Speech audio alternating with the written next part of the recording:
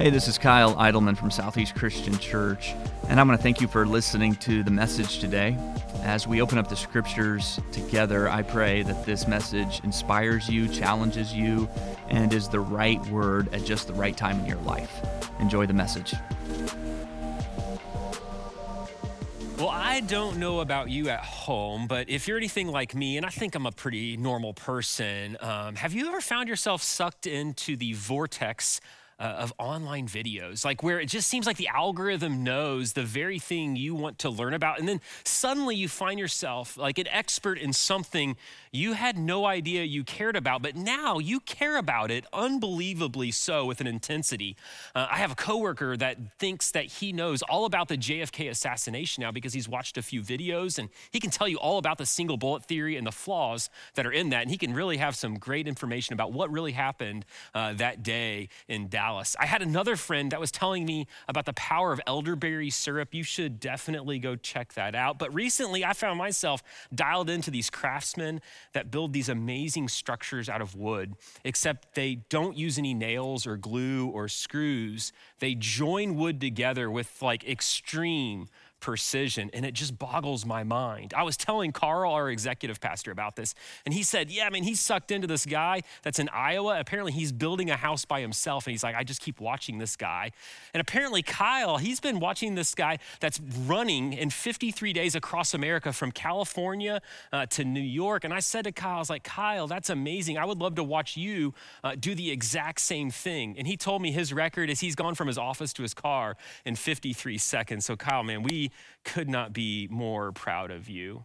But one of the rabbit holes I found myself going down recently has to do with Einstein's theory of relativity.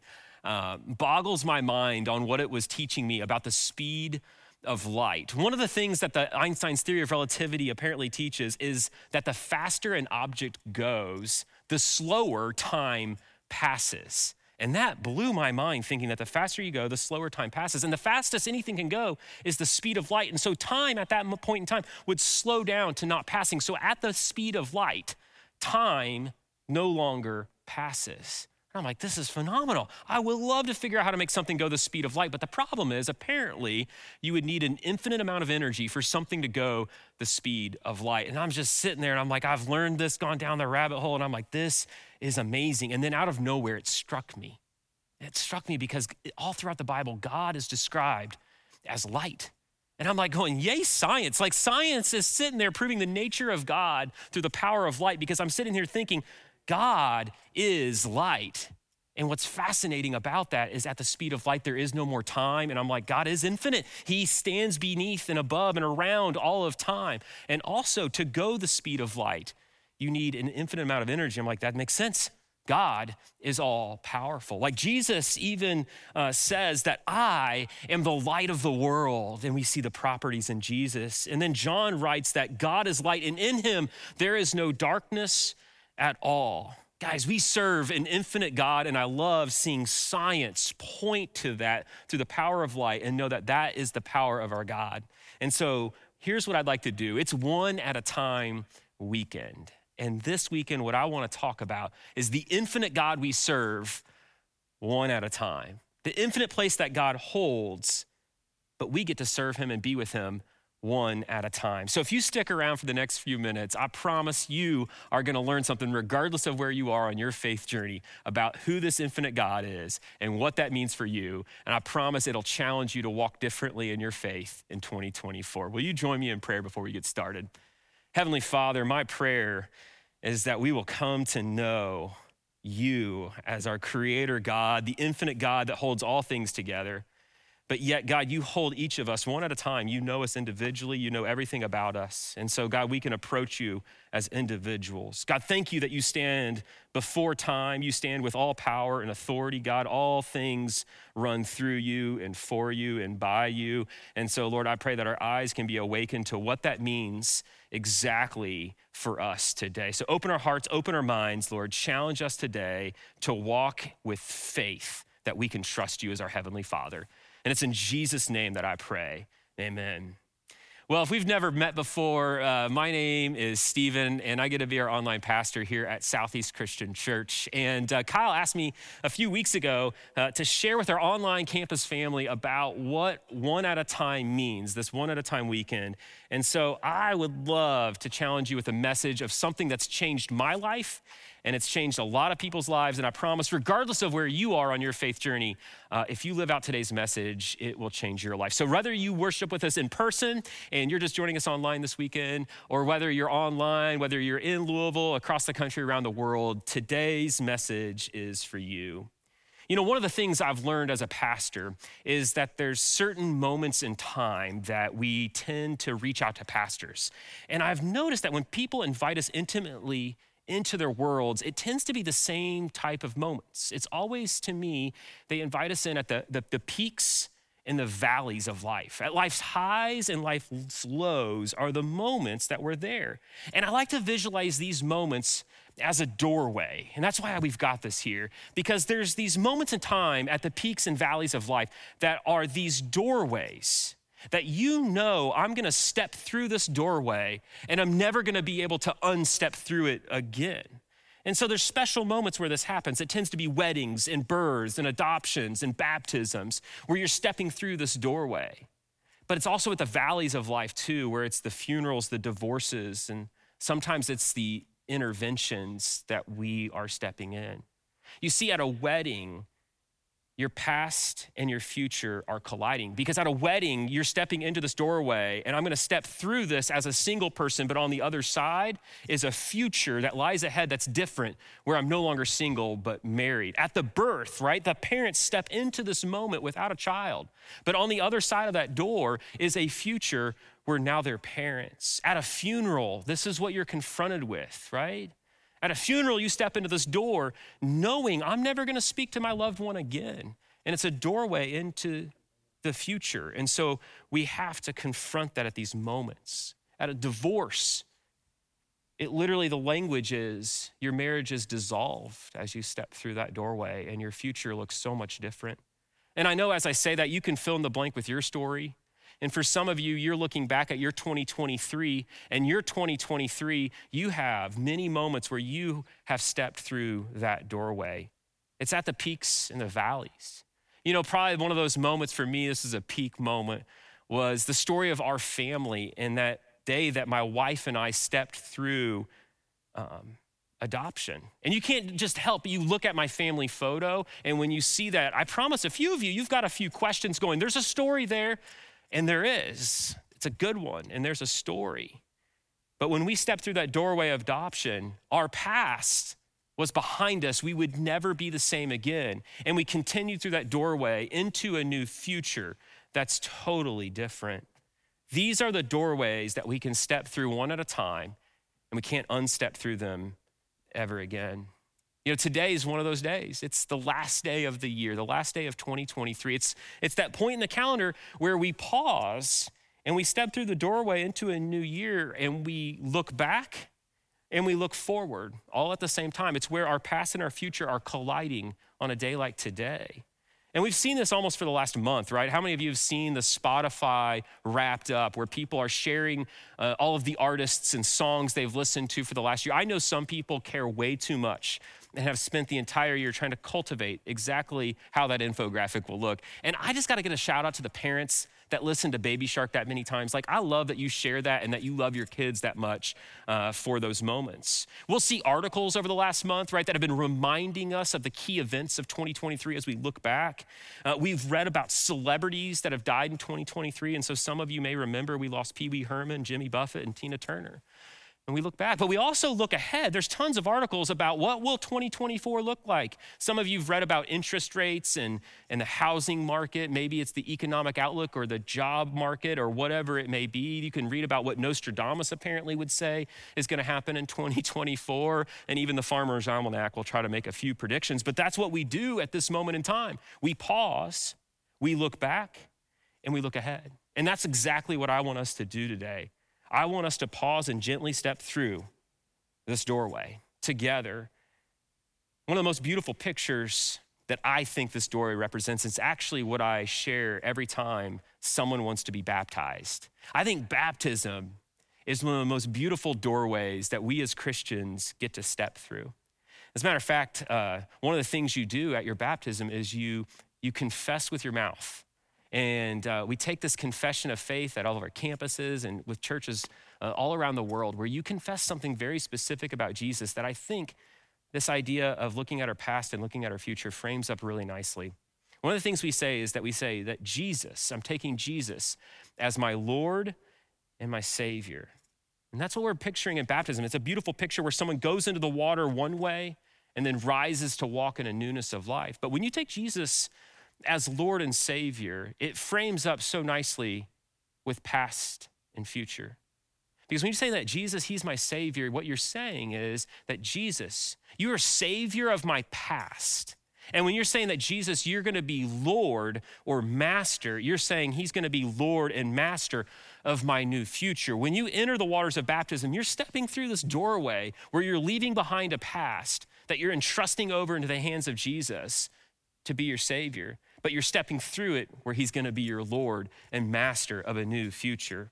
But one of the things we have to know about this is it's a both and. It doesn't say I'm taking Jesus as my Lord or Savior, but it's my Lord and Savior. It's both of them at the same time. You don't get the option of one or the other.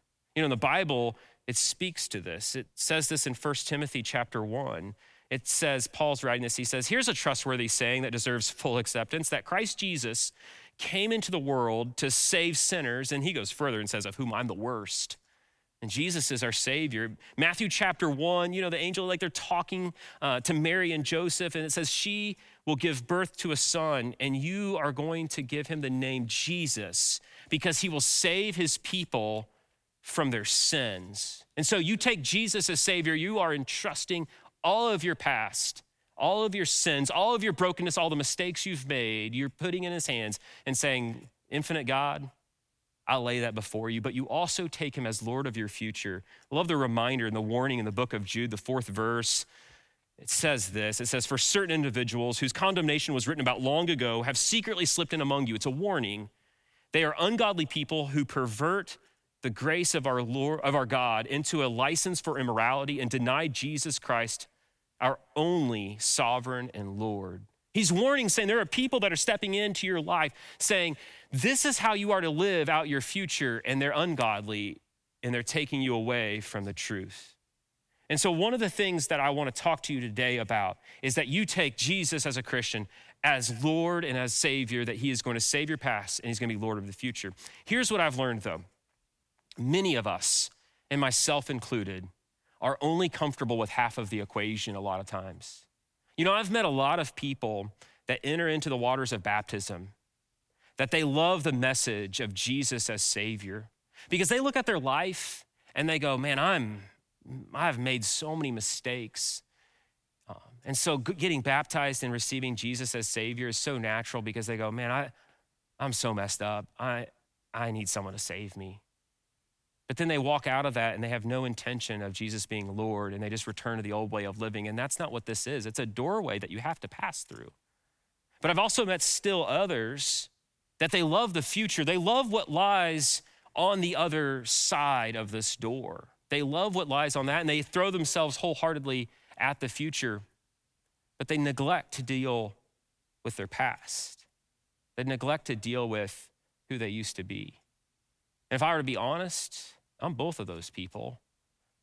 And I bet if you were to be honest, you are too. Because I'm gonna be real with you. I don't wanna tell you about things I've said. I don't want the low light reel, the opposite of the highlight reel. I don't want my low light reel playing for you. You see the way I've parented or talked to my wife. And I'll be honest, sometimes I really don't want you guys to see what my future hopes and dreams are all the time. Because I gotta be honest, I've got hopes and dreams of mine that are deep within my heart and soul. They have nothing to do with the gospel of grace. They have nothing to do with this doorway I stepped through in my baptism. And so we have to be real with this. I love the way Alcoholics Anonymous, AA, demonstrates this with their 12 steps. I was looking at this in their 12 steps, and they model this so well, this idea of stepping through both your past and into your future and holding those things so delicately. It's kind of like 6 and 6 steps. You see, what you have to do when you are in AA is you have to take this journey of taking an inventory of your life and seeing the damage that your addiction has caused. You have to admit those mistakes. You have to admit them to God. You have to admit it to yourself. You have to admit it to other people. You have to see the damage you've caused. You actually have to put words to your sin. You have to take Jesus as your Savior and entrust that over to them and know that, like, I have made mistakes. They literally in AA have to list off the people that their addiction has harmed. But the thing is, it doesn't leave them in that moment. It doesn't leave them in that spot. You actually have to pivot and move forward into the final 6 steps where you have to make reconciliation with yourself and with God for these shortcomings. You have to make amends with the people that you've harmed. You have to step through that doorway. And if I were to be honest, the doorway of grace light here, this is the whole reason the church exists. Every time we gather together, it's an opportunity for you to put yourself in this doorway yet again and say to yourself, where is Jesus? Is he Savior? Am I turning my past over into his hands? And where is God, my Lord of my future? Every message preached every single weekend at this stage and in this moment to you is the same message. It's, are you going to entrust who you used to be into the hands of Jesus? And are you going to entrust who you're going to be into the hands of Jesus? And we just give you practical ways to live both of those things out. But that's all that's happening every single time. You know, it's one at a time weekend, and one of the things I love is seeing our Southeast Online Church family live this out one at a time, where they invite people to sit in this doorway with them in their online groups. It reminds me of the verse in Hebrews where it reminds us that we need to be encouraging one another, and all the more as you see the day approaching, right? Like, that's what we're to be about, is reminding each other of the doorway of grace that we're stepping through. You know, there's an online group we had with these 2 men, Barry and Jim. See, they were childhood friends and grew up in the same town, but well into adulthood, they're living separate lives in separate locations. And recently in this last year, Jim's wife had written a Christmas letter like you do, and Barry and his wife received it, and it said that Jim was struggling and that he wasn't doing very well. And I love what Barry did. He stepped into that moment and he went to Jim and he said, hey, do you want to be in this doorway with me? Now, I don't think that's what he said, because that'd been kind of weird. But what he actually did is he invited him into their online group. He invited them to be a part of this ministry at SC Online that has the privilege of getting to connect folks from across the country and around the world to sit at the gospel of grace together. And I love that they're now both a part of our online church family. It also reminds me of the one at a time life that one of our group leaders lived out that died this last year. His name was Ron. And we went to his funeral, and I have to be honest with you, when I went to Ron's funeral, I didn't know Ron very well. He was connected to others in our church, but not personally with me. And I remember sitting down at that funeral, and I just have to be honest, it's one of the best funerals I've ever been to. It's the kind of funeral that I hope I live a life worthy of that type of funeral. And I listened as a Southeast pastor that was doing the funeral talk about Ron as the dad he never had. Ron was in his mid-70s. And his stepbrother gave a testimony, who's also in his mid-70s, about Ron encountering Jesus and coming to faith in their 50s, and how he gave him a Bible and wrote him a beautiful letter and led his stepbrother to Christ. And then I listened to the niece share about what Uncle Ron did to her and the way he loved her differently. They lived in Missouri and yet invited them into their online group to sit at these moments of what it looks like to gently handle who you were and who you're becoming. I was sitting behind a few rows of a neighbor and her whole family, and yeah, Ron had time to lead her to Christ as well. You see, guys, this is a genuinely beautiful story of what one at a time is all about. It's all about inviting people in to sit at these moments, to sit in the doorway of who we used to be and who we're becoming. But really, every day we're presented with that opportunity. Every day we are presented with that opportunity to sit there.